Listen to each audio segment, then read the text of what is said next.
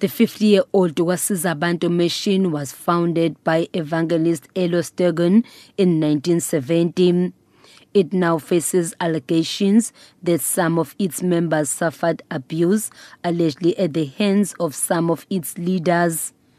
The mission also faces allegations of fraud. It's associated with a number of projects, most notably Kamanzi Springs, that owns the bottled water brand Aquilum.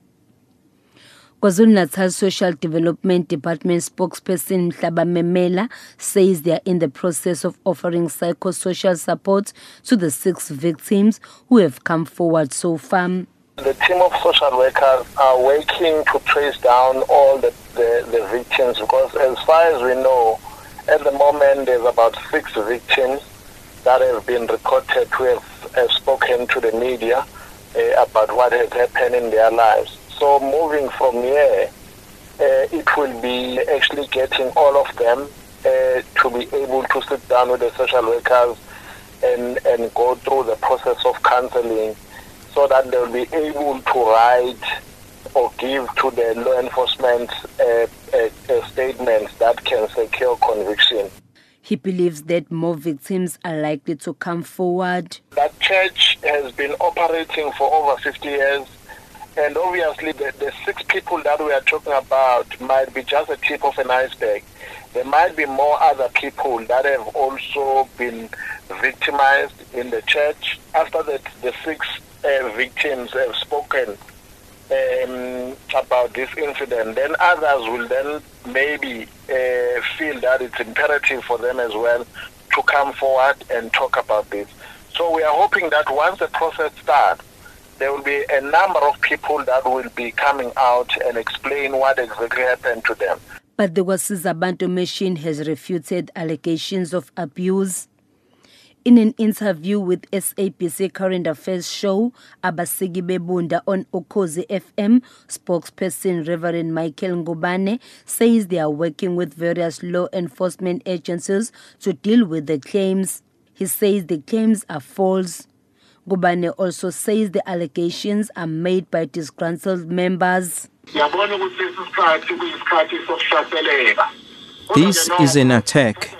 We've had challenges before, but we think this is worse. We don't understand why these people who claim to have been raped. Our question is, when did this happen? Why they did not report this? It's the first time I'm hearing about these allegations.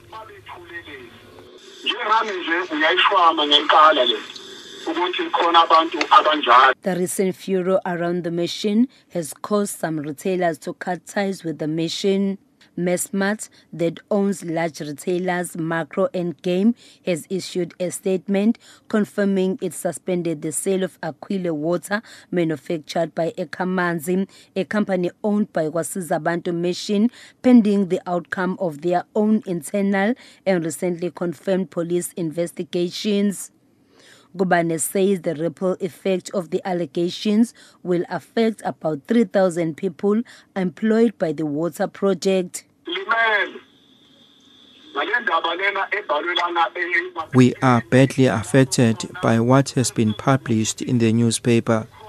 We heard that some of our products have been removed from the shelves. Through Wasizabantu projects, thousands of people are benefiting, as we have employed more than 3,000 workers. People who have started this defected from the mission because of dissatisfaction. These people should have raised their concerns internally.